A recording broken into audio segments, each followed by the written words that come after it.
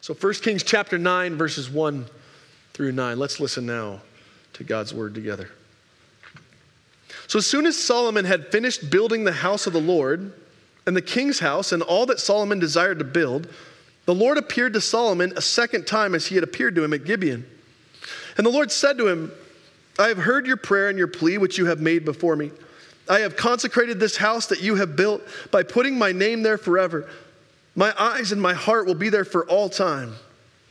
And as for you, if you walk before me as David your father walked, with integrity of heart and uprightness, doing according to all that I have commanded you, and keeping my statutes and my rules, then I will establish your royal throne over Israel forever, as I promised David your father, saying, you shall not lack a man on the throne of Israel.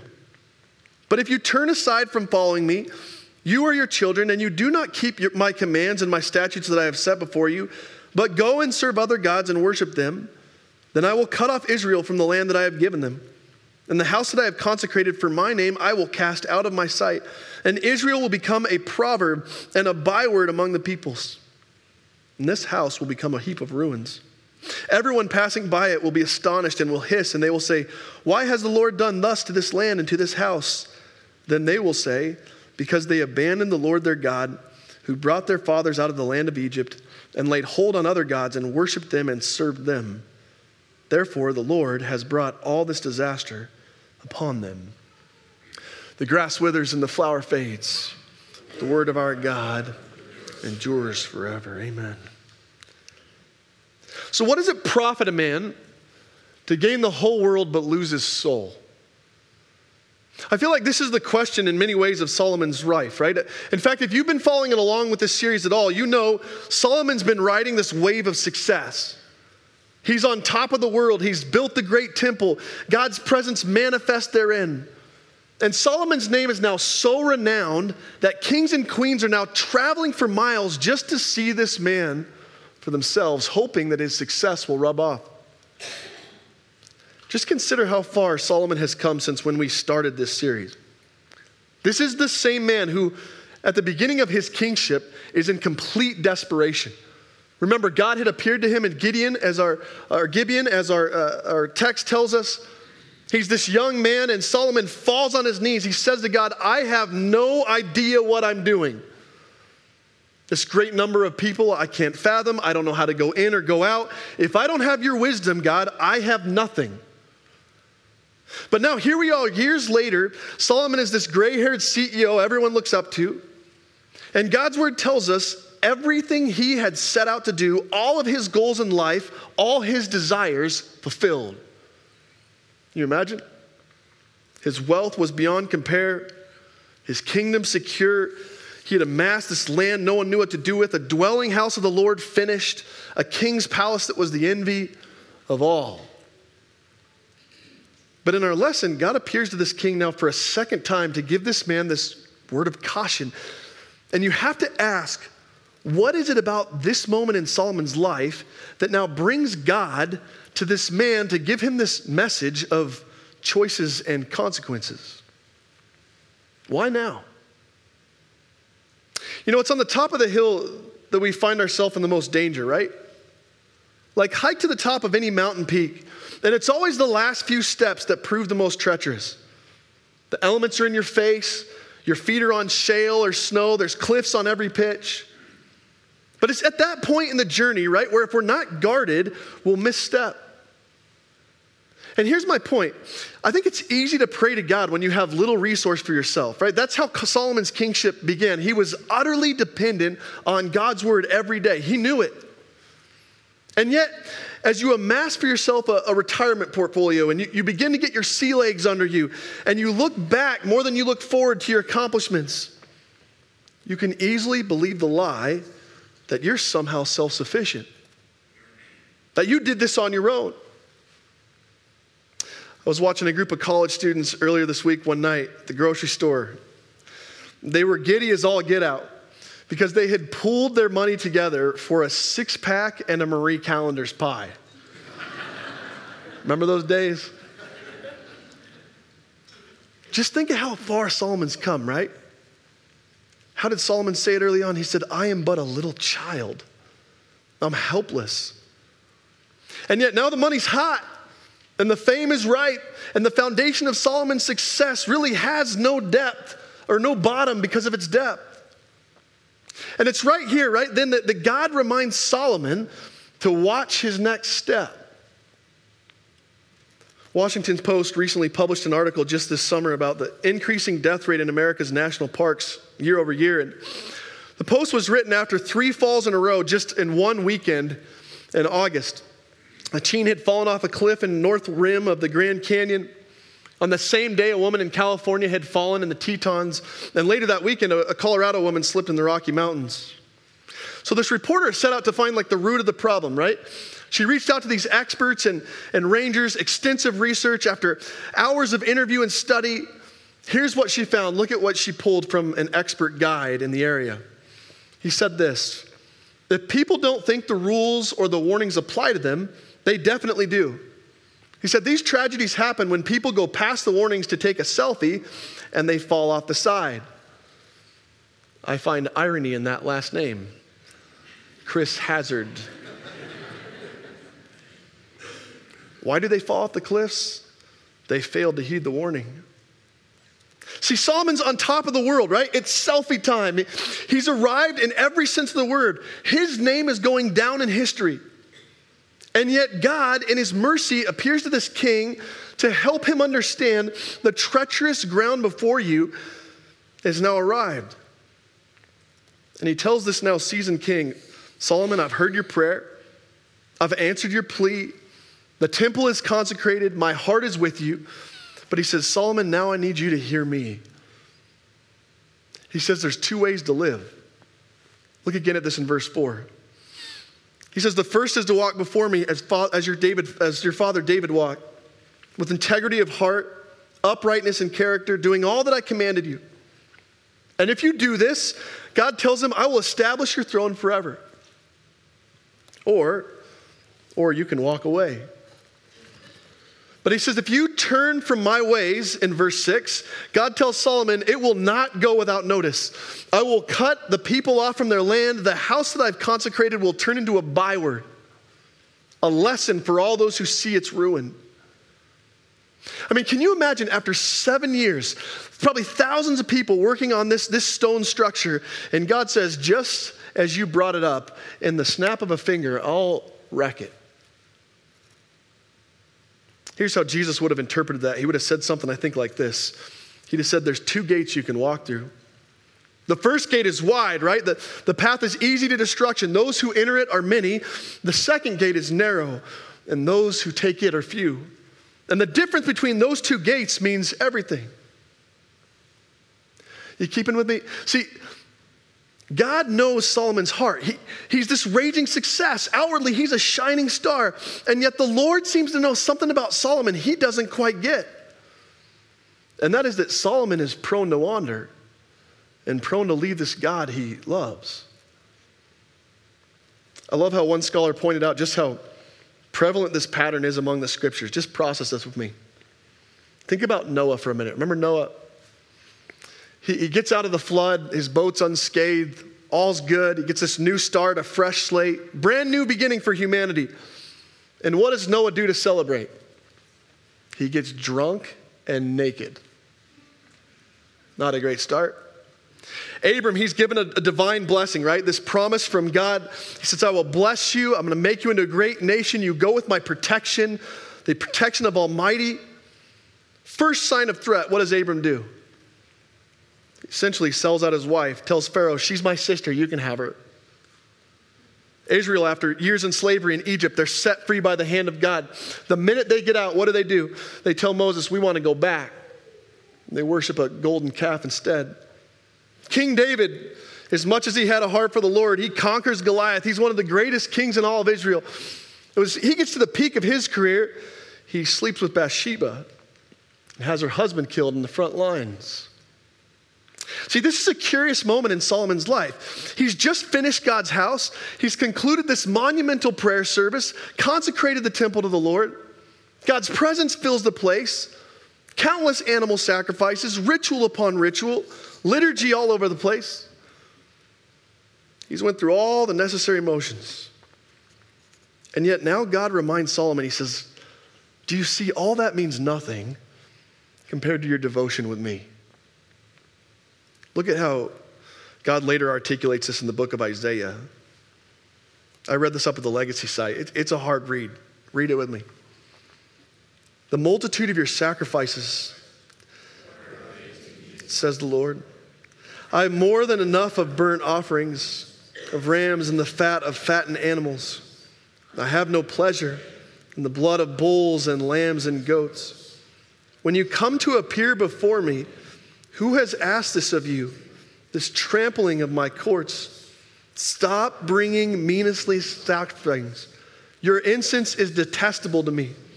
New moons, Sabbaths, and convocations, I cannot bear your worthless assemblies.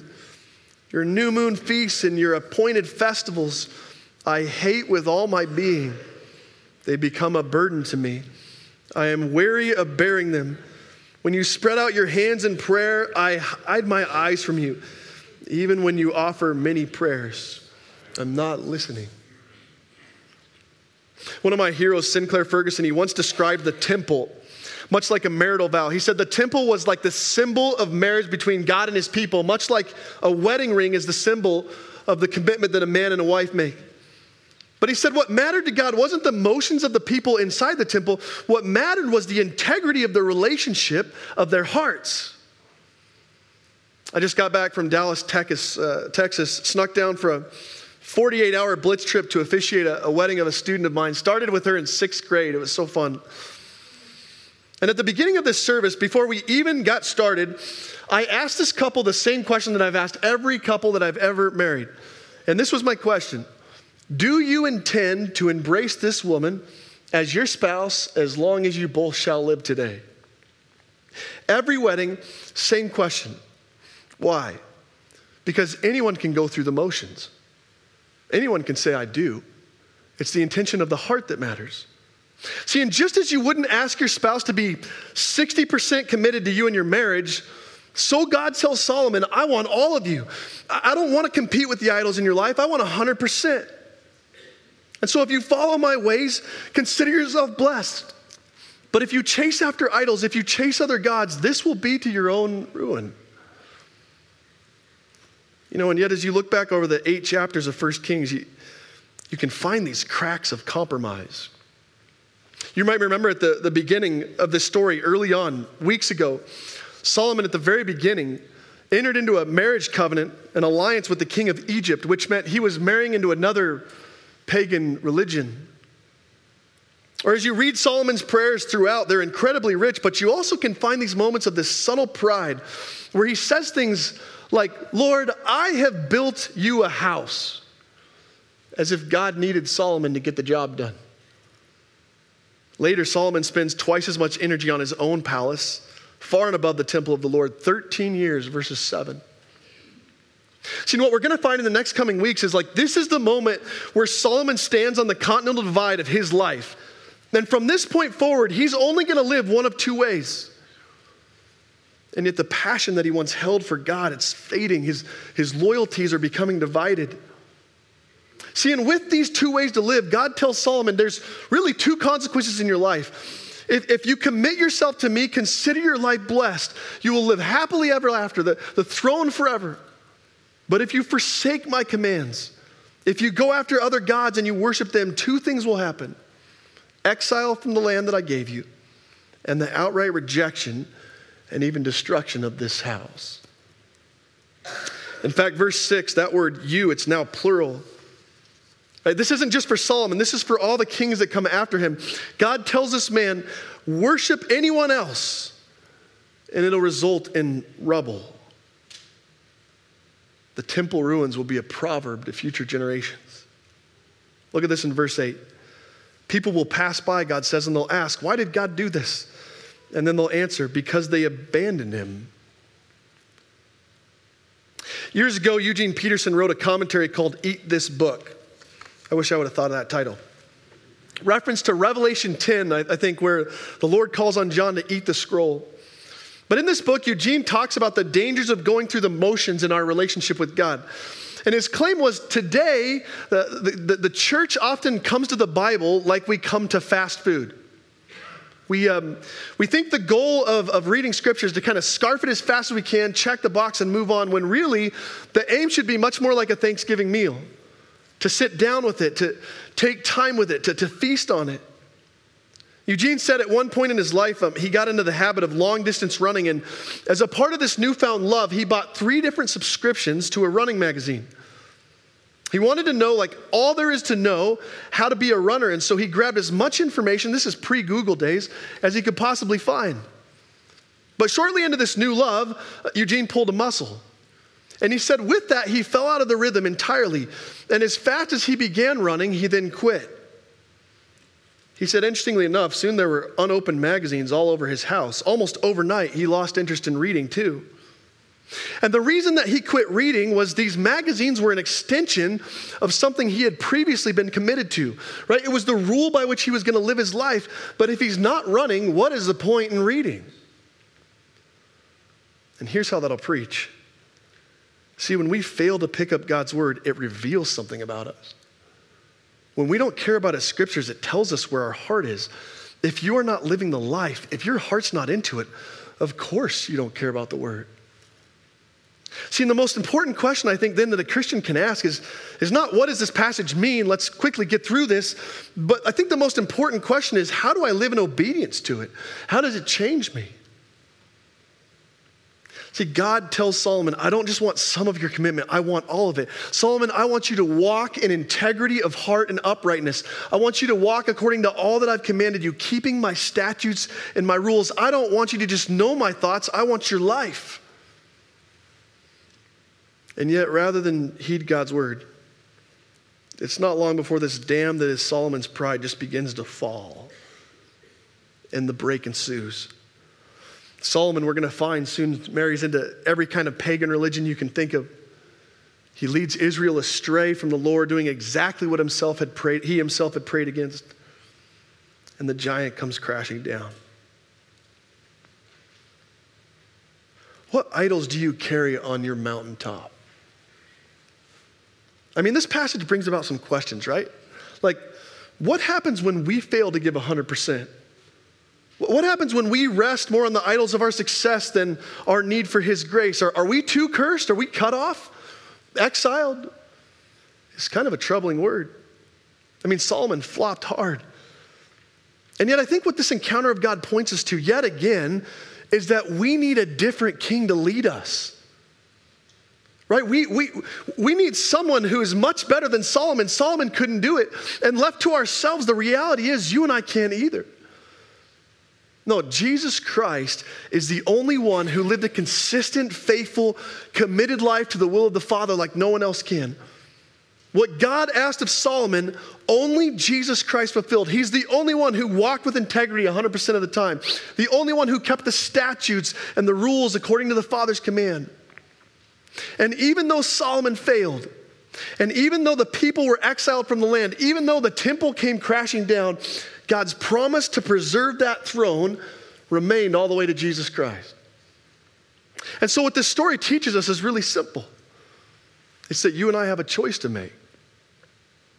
We can reject God's plan in Christ. We can go our own way, damaged by our own rebellion, faced with our own consequences. Or we can live by a new way. A way Solomon couldn't have even fathomed. See, and I share that because it seems to me our lives are not that far off from this man, right?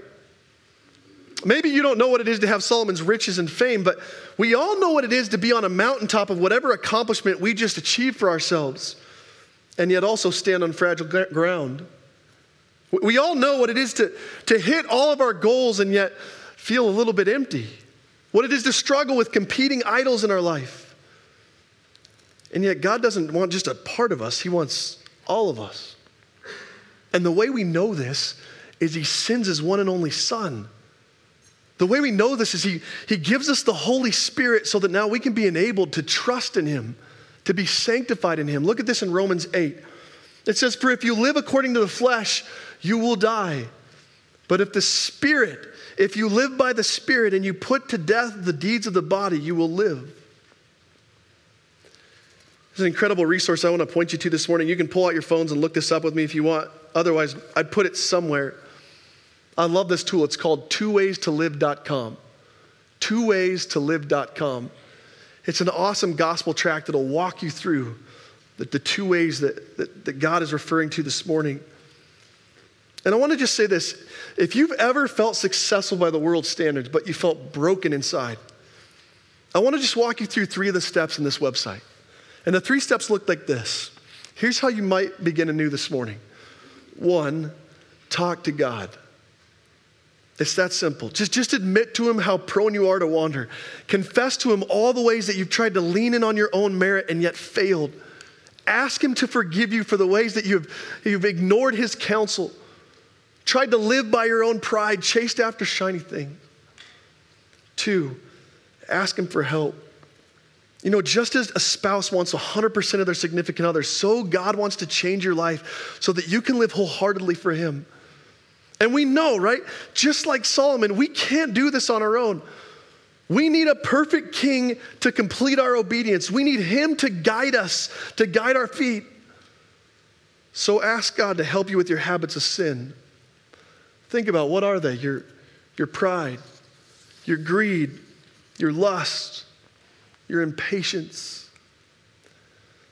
This week I learned from my eldest daughter, Taylor's Sunday school teacher. She was asked last Sunday, who is the most patient person in your life? And she confidently and very quickly responded, my mom. To which the Sunday school teacher, Ron Nafsinger, responded, are you sure it's your mom? What about your dad? And Taylor, ever wanting to protect my reputation, said, no, it's my mom.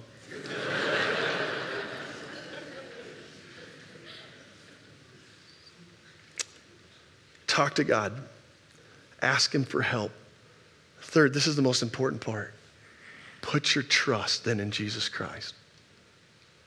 Here's the hard truth, friends. We will never find contentment or peace or comfort or lasting joy if we try to rest in the accomplishments of yesterday. And we will never truly arrive, even if we hit all the goals that we've set out for tomorrow. There is only one way that God has brought his people rest. There is only one way that the curse was broken and the blessing was given to God's people. And that is for you to put your hope then in Jesus Christ. And so this morning, I want to encourage you, whether for the first time or the 1,000th time, I want to invite you to make the choice with me to live again for him. Philip Ryken from Wheaton College said it like this. He said, all of us have a choice to make in life, either for God or against him. And the choice we make will make all the difference for eternity. Let me help us do that right now. Will you pray with me?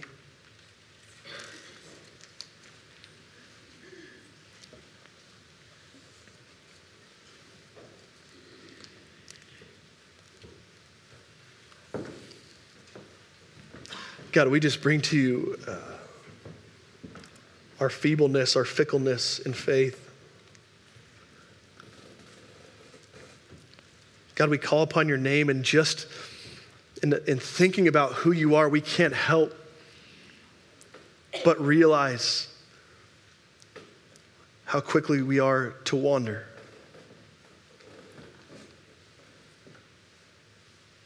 And God, like Solomon, we confess, Lord, even when we go through the motions, there are times where we rest far too much on our own accomplishments, on our own achievements, on our outside appearance, on the motions of our lives.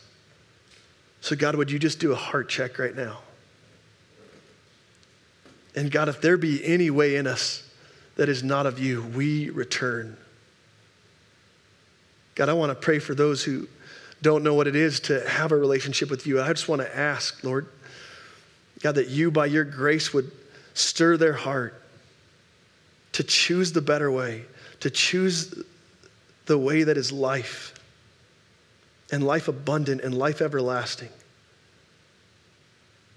And so God, like Solomon, Lord, as we hear from you this morning, we just confess, God, we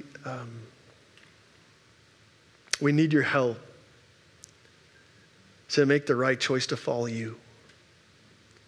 And so, God, when we stumble, can we look to the cross and know that we're forgiven and loved?